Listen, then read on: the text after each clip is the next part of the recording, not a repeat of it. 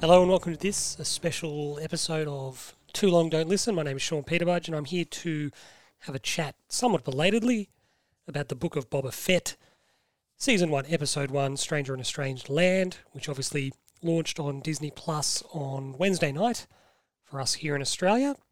It was something I'd sort of thought about doing maybe on the Wednesday night, Thursday. We're Friday at the moment. And I thought, I don't know, maybe could do, yeah.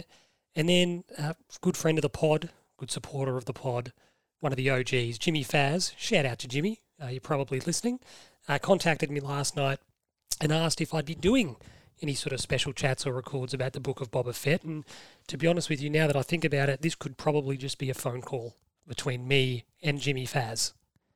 Jimmy Faz rings me at 8:30 on a Wednesday and we just go over the episode together. Instead, I've decided to do this, and maybe some people will listen. If you do listen, thank you so much.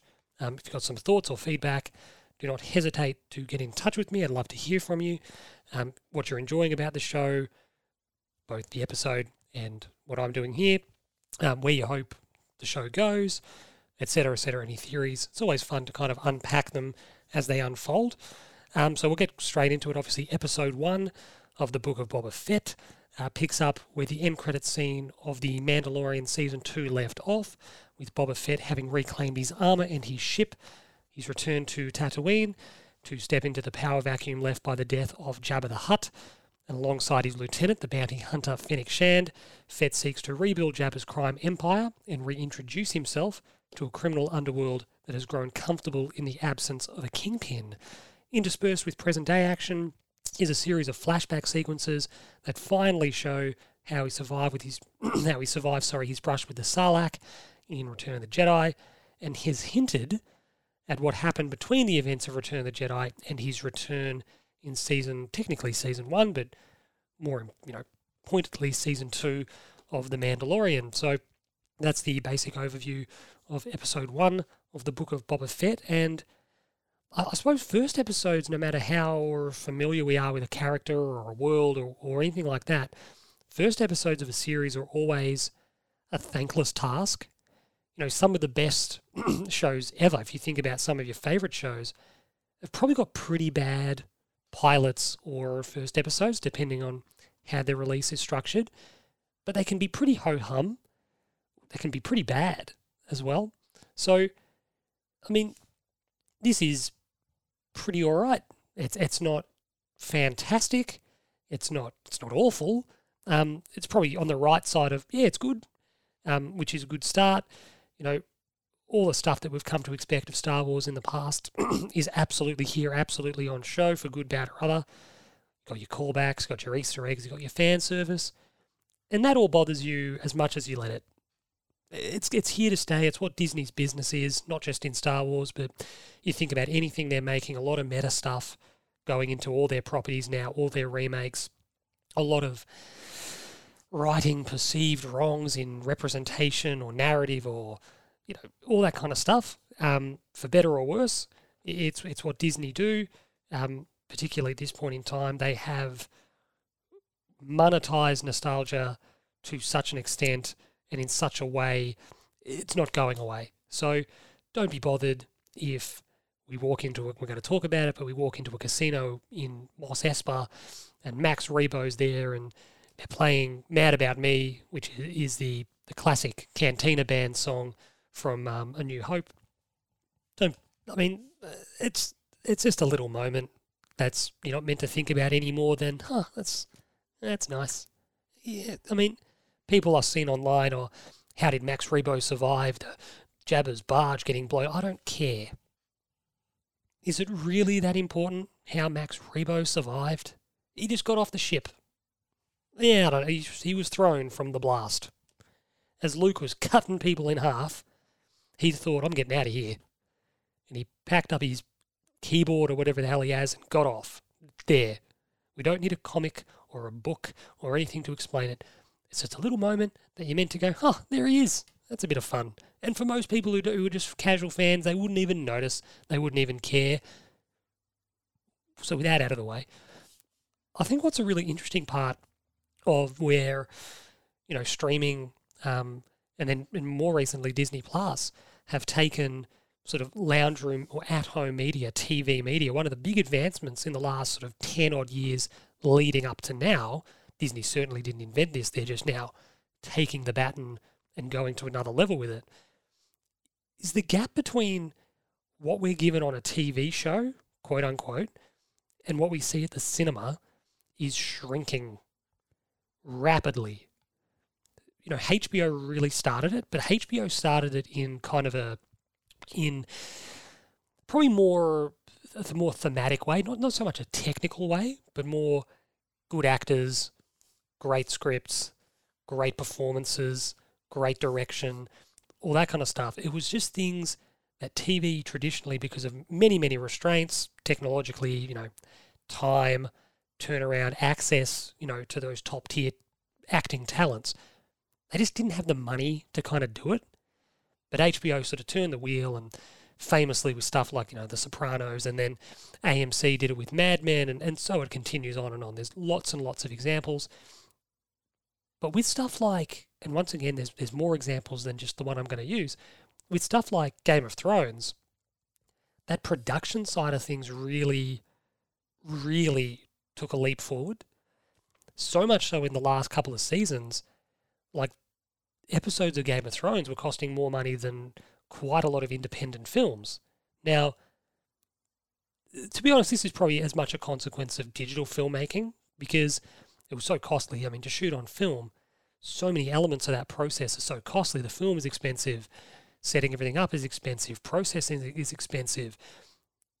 TV used to just shoot on digital tape, which is why your Neighbours and your, I was going to say Home Alone, Home and Away, they have a certain look about them. They look like TV.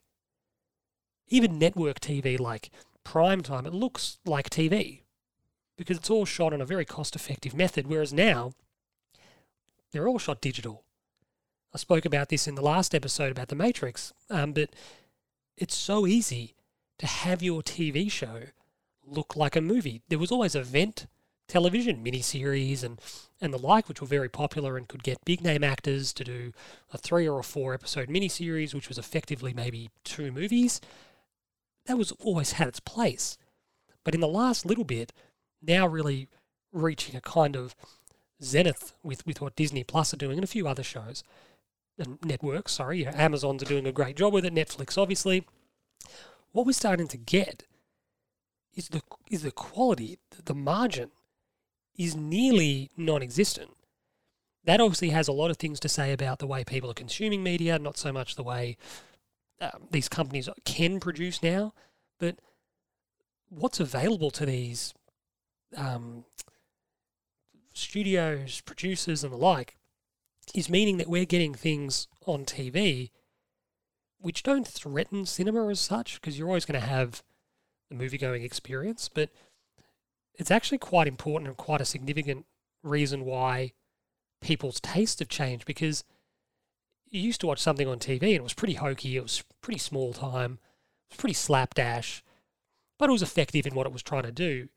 If you wanted the big experience and the big production and the picture quality and the sound quality and the mixing and all that, you had to go to the movies.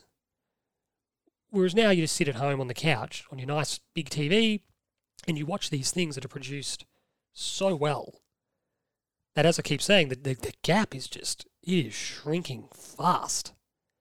Really fast. And for something like Star Wars, you know, at its core, it was always character driven. It wasn't entirely spectacle driven. It had absolutely plenty of the latter, make no mistake. But that philosophy, when done right, characters at the heart of the stories you're telling, audiences relating to those characters and wanting to see more of their adventures and their trials, wanting to know more about them, that really lends itself so brilliantly well to the longer form TV format. You get longer run times, you get a more intimate scale.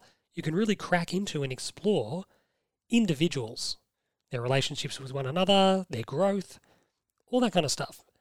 And in a weird way, I do with something like Star Wars, which once upon a time principally and exclusively, well, it's not a TV show. No, what? No.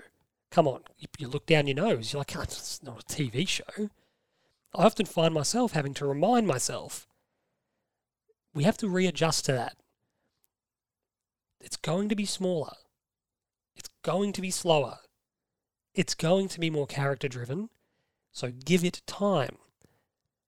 That doesn't excuse certain, whether it be Marvel shows in this case, stuff like The Mandalorian, and maybe what we're going to see with Boba Fett. It doesn't excuse them for sometimes testing our patience a bit. I think they have been guilty of some real pacing problems. However, generally speaking, there's more story, or there should be more story, which is good. There should be more character development, which is good. There should be more opportunity to let, major beats breathe, which is good. You've obviously got all, the people making the shows have to bring this all together. So ultimately, I think we've sort of got to talk generally about like Boba Fett, the character, and why this guy that was just introduced as a kind of, what was he? He was like a third or fourth antagonist in The Empire Strikes Back, had such a lasting impression on pop culture. He was introduced in a segment in the holiday special in 1978, and he looked like a cool stormtrooper. He looked like at one point he might have been the baddest stormtrooper or the leader of the stormtroopers, and ends up becoming his own thing. And Joe Johnston, who's gone on to direct lots of different things, The Rocketeer, probably most notably did Jurassic Park 3, but he was a concept designer and an artist on The Empire Strikes Back, and is often credited with sort of creating Boba Fett, the character that we know.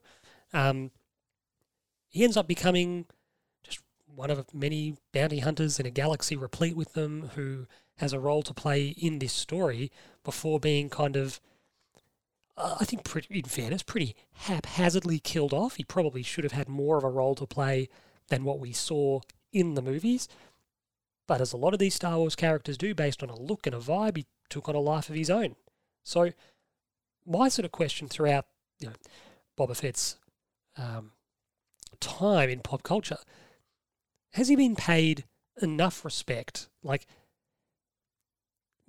evening it out over the 41 years or 43 years he's been in pop culture? Has he been paid the right amount of respect initially and for probably a while? No. Sorry, no, too much. Sorry, I'm confused myself. Initially and probably for quite a while, he's probably been given far too much respect for what he represents and what he gives the series and how integral he is. And then you think about lately, and you're like, probably not quite enough. I don't need or want him to be Superman. That's not interesting, an invulnerable character, like a god-level character. But at the moment, the shows that have kind of reintroduced him haven't done a great deal to kind of underline his reputation. Like at the moment, since he's been reintroduced into the canon, he hasn't really done anything to stress to us that he's worthy of this reputation he has as a badass. But maybe that's in keeping with his introduction. He was just one of 8 bounty hunters enlisted to find Han and Leia, and he was smart enough to, roll the dice and pick how Han might escape. And he was able to follow him and sort of trap him and, set up the final act of Empire. Actually, interestingly, I've always thought that when they did a young Han Solo film, I always thought that they made the wrong movie. Like, that film is fine. Like, it's totally fine. It's not great. It's okay. But do like an Ocean's style sort of heist, or like a Dirty Dozen style, Magnificent Seven type thing with like Han, maybe like a Greedo, Boba Fett, and some of like Jabba the Hutt's contractors, doing some kind of job together. Han's the pilot, Boba's the muscle, etc. Like, and you kind of thought they probably should have done it as a TV show, to be honest. Like, they probably should have. But they made the movie, and they probably made the wrong movie, and it just didn't quite happen for them. But you watch something like this, and you're like, these characters have obviously got a bit of a relationship, throughout the course of the canon. Greedo obviously knows Han. Boba Fett works with Jabba. Jabba knows Han. That's the link. Can kind of like bring that all together and kind of have a bit of fun with, well, of course Boba Fett knows what Han's going to do because they know him. they have a respect for each other, they fear each other, they've done jobs together, etc., etc. But interestingly, and this is where it all comes full circle, that's what I've said before is not so much a criticism, because I think what the show did a really good job of is kind of showing us that he's battered and he's bruised, not just sort of physically, but mentally. He's got a lot of skeletons. He obviously witnessed he's a clone for one, so he's actually not. Yes, he is a human being in so much the Star Wars universe definition, but he was a clone of another man. That guy was his father, but he's not really his father. You've watched him get killed. He's been sort of disparate and wandering the galaxy ever since. He spends some time in the stomach of a sand beast. By the time he eventually gets out, he put through the ringer, really, and the episode does a good job of kind of showing us what has happened in that time without really labouring the point, and I think that's quite interesting. But I think that, he's just physically he's worse for wear, and he's probably just down on a bit of confidence. So what I hope happens, and I'm fingers crossed, what I hope happens is, as the series progresses, he just needs to be a bit more clinical and unflappable, when the guns come out and he's in a gunfight. He needs to be not a superhero. He doesn't need to be, invulnerable, but he needs to be a bit closer to the Boba Fett we probably all want him to be. I'm sure he will get to that point, but he just probably needs to not get knocked down so often, so hopefully that's what happens as the season progresses. Another thing that I find really interesting about the character at the moment where we find him is I think they have to address his age.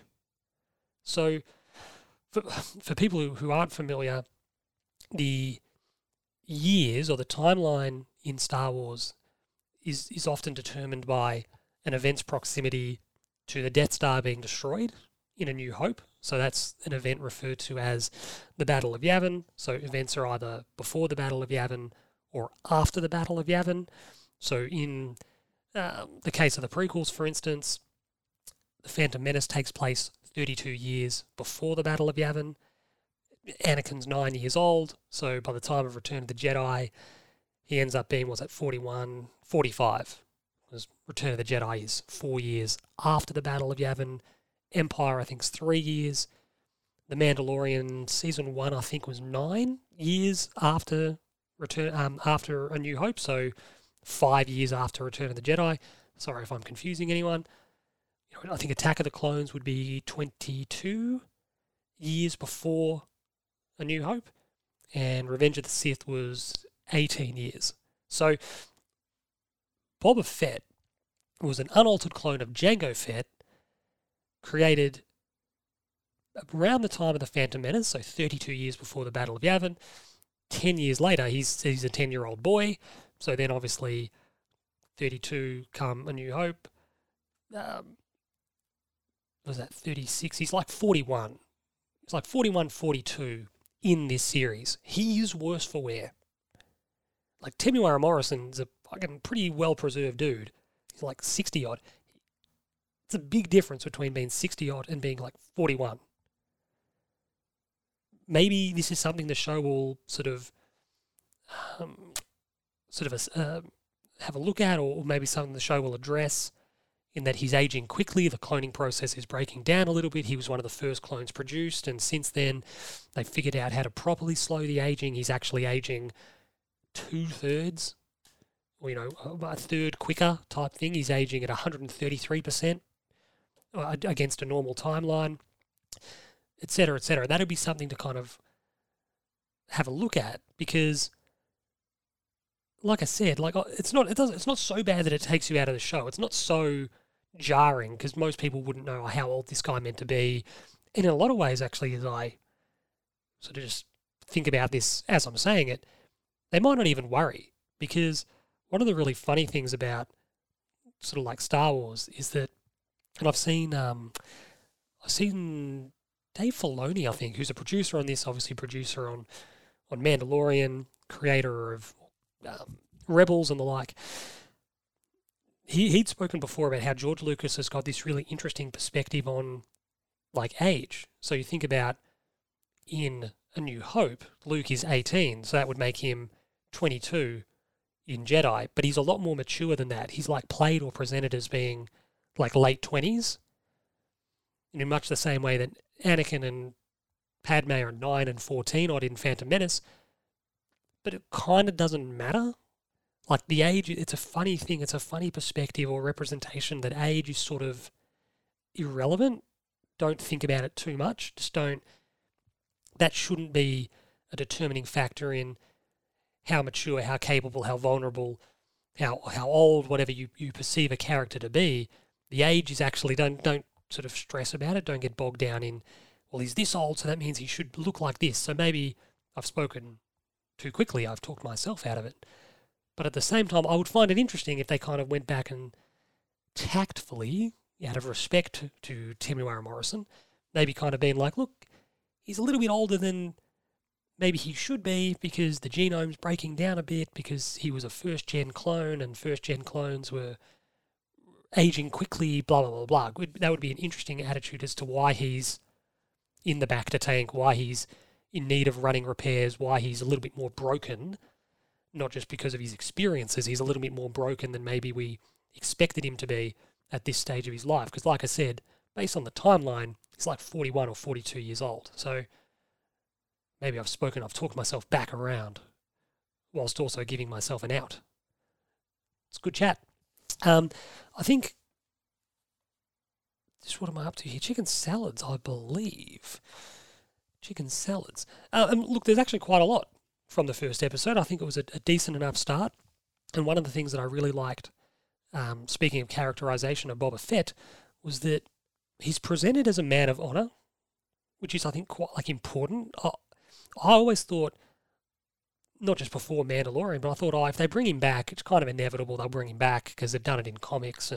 But I'm like, he'd probably skew too close to being like a really grizzled anti-hero. He'd be more of a kind of a bad guy. But his reintroduction into the series and the lore has kind of stressed that he's actually like a good dude. You know, we've seen examples of him in Mandalorian, like, again, being a good dude. He offered to help the Rhodesian prisoner who was with him in the Tusken camp in episode 1, which was important. As he mounts his escape from the Tusken camp, he doesn't kill. I've just drawn a blank on what their little pet is. It's frustrating, but he doesn't kill the animal.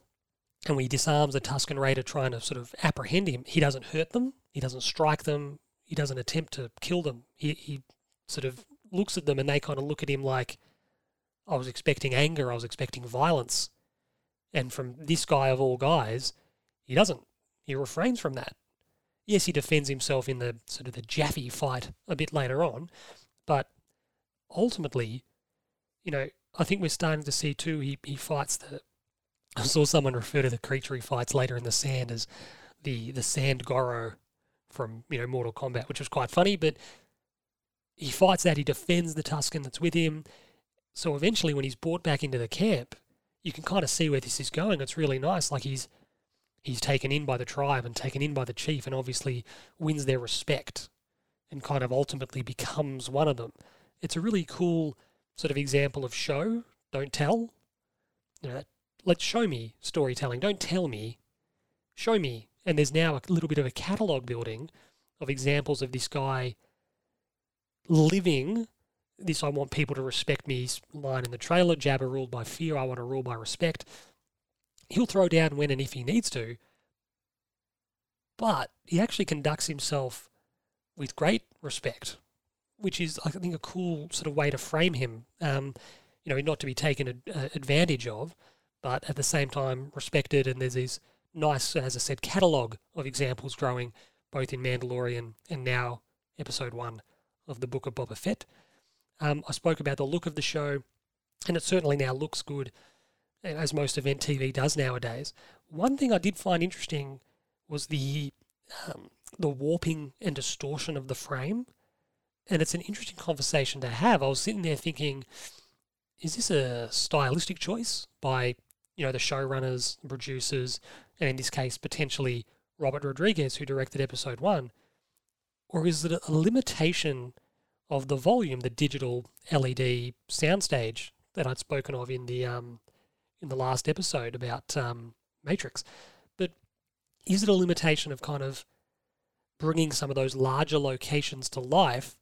Is that the volume itself at the moment is only however big, so the limitation of broader sets is that you have to shoot it at a wider focal length. The consequence of that is you get warping of the shot, particularly in pans. So you notice that it happened in one of the initial establishing shots of Jabba's palace. It happened once we were in an interior at Jabba's palace. They did a pan across the throne room area, and the sides of the frame kind of warp because we're obviously very wide. We're probably, probably in that kind of like 12 to maybe 16 millimeter range to get more information in the shot. And obviously the consequence of that is that the frame bows a bit. So, and vignettes on the edges, it gets a bit dark on the edge. So to me, yeah, it was an interesting thing to kind of observe, to go, is this just a choice you've made to shoot it like this? Or is it a compromise you've made that you've had to shoot it like this because you've, as I said, limitations on the set? So that'll be something to look out for. Doesn't make the show better or worse. It's just maybe a technical thing to look out for in future episodes. I really like what Jon Favreau's kind of brought to these TV properties. He's recognised quite well how to synthesize classic Star Wars out of a complementary genre. So, the original Star Wars, they were space westerns. So the Mandalorian is probably a really true, really obvious representation of that trope, the Western trope. The stranger comes to town and all that kind of stuff, which is really good fun. And then this one is kind of shaping up, if the trailers are any guide and if this first episode's any guide, as like a crime, like a gangster mafia film. You've got Boba Fett returning to town to try to take back the throne of this crime syndicate, which is not in disarray, but, warring families or factions are squabbling over interests, across Tatooine and potentially, the galaxy nearby and the planets nearby.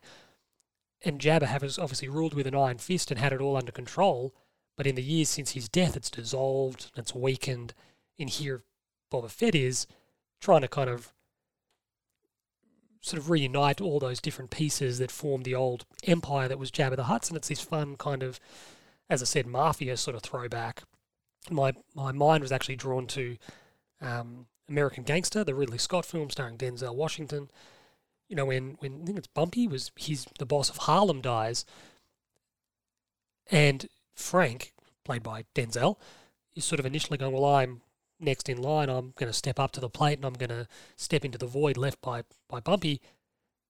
But no, there's competing interests, and there's other people who think they might want to do that and take a bigger slice than they had under Jabba. And it creates these cool kind of dynamics. There's obviously, from looks of the trailer, a bit of a meeting of the five families, from Godfather coming up in the next episode or two, and even so much as one of the very first scenes in the first episode of this is locals coming to pay tribute to the new crime boss, a little bit like the Godfather when they're visiting Vito at Connie's wedding. So again, that's fun. The genres. Probably my biggest highlight of the episode, don't know why I didn't lead with this, Tusken Raiders. So the first episode of Season 2 of Mandalorian was really noticeable for showing us a few different things. Got the Krayt Dragon, which was cool, really cut June's lunch. We got a more remote part of Tatooine, sort of stressing the lawless frontier that the planet represents. And we got a really unique look at Tusken Raider culture, where they teamed up with this local band of Tusken Raiders to kind of, defeat the Krayt Dragon and help them out and get them the pearl. And here again, it takes that idea further. We see that Boba Fett's entrenched in the camp. We get a little bit more of a hierarchical look at, the structure of Tusken society, the chief. It's really good. Like, it's really fun. These characters that were introduced as just a minor kind of inconvenience / threat in A New Hope. This kind of band of lawless goons that out in the desert, if you're not careful, will hurt you. No, well, they've got their own culture, and it would very seldom hinted at. Now in the last year and a bit, we're starting to see a lot more of it on screen, it enriches, now when you go back and watch those old movies, you know so much more about them. So that's quite cool. And that's, I spoke about, you can tell any story you want with regard to the Matrix and making sequels. Make sequels to whatever you want. Just tell us something new. Show us something new. Enrich an old element of the story. Add to it. And that's what they've done, Favreau and others with, like I said, episodes of Mandalorian and now the first episode of this. And this will obviously build because as I think it was season 1 of Mandalorian, Boba's reintroduction was, he's wearing this strange desert garb. Well, he's obviously been taken in by the Tusken camp, or that particular tribe, and sort of won a place in their hierarchy, and been living with them for however long, couple years. So that'll be good to see play out. I'm sure we'll see more of that. I mentioned earlier Max Rebo. It was cool to kind of see them in the little casino sequence playing all the hits, and the Cuban lounge sort of style rendition of Mad About Me was a bit of a, And again, that's all it has to be. A bit of fun. They're just a little cover band. They're just playing their little songs. That's their best known song. They're still playing it. Good on them. Geographically, it was nice to see a different look or a cool look at like Mos Espa, which is where Watto and Anakin were based in The Phantom Menace. We got to see it as this is like plateau city in a way, like this sprawling sort of quasi-metropolis, which was quite cool.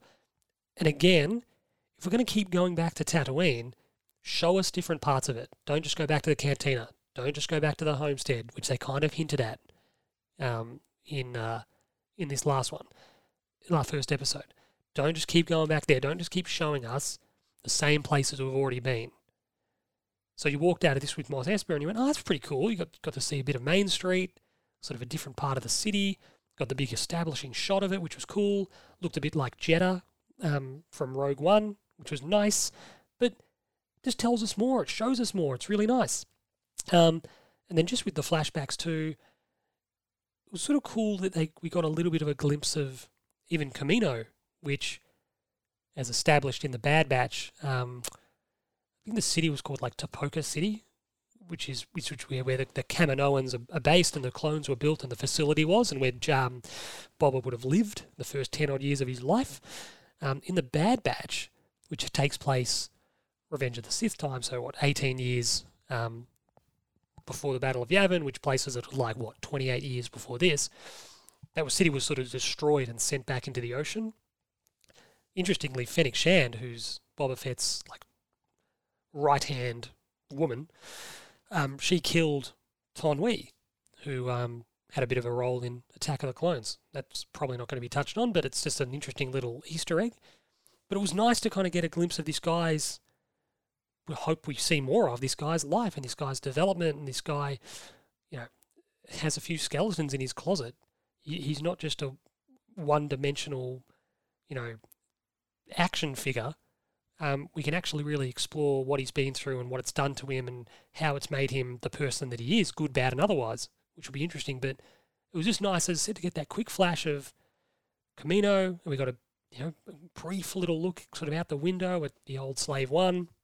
So in the end, just to wrap things up, not a bad start. I think overall I'd give it a B grade. I think it was a solid start, a positive start. Showed us a lot of cool things that we hadn't seen before, or that maybe were hinted at, solidified in canon, certain other important aspects that have been long spoken about and rumoured with regard to the character.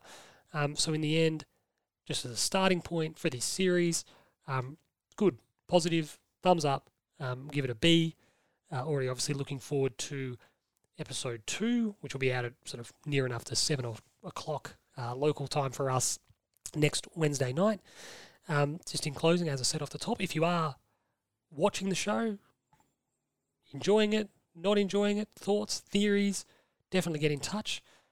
If you sort of enjoyed this kind of breakdown or conversation about the show, let me know, because I'll do another one for episode 2 next week.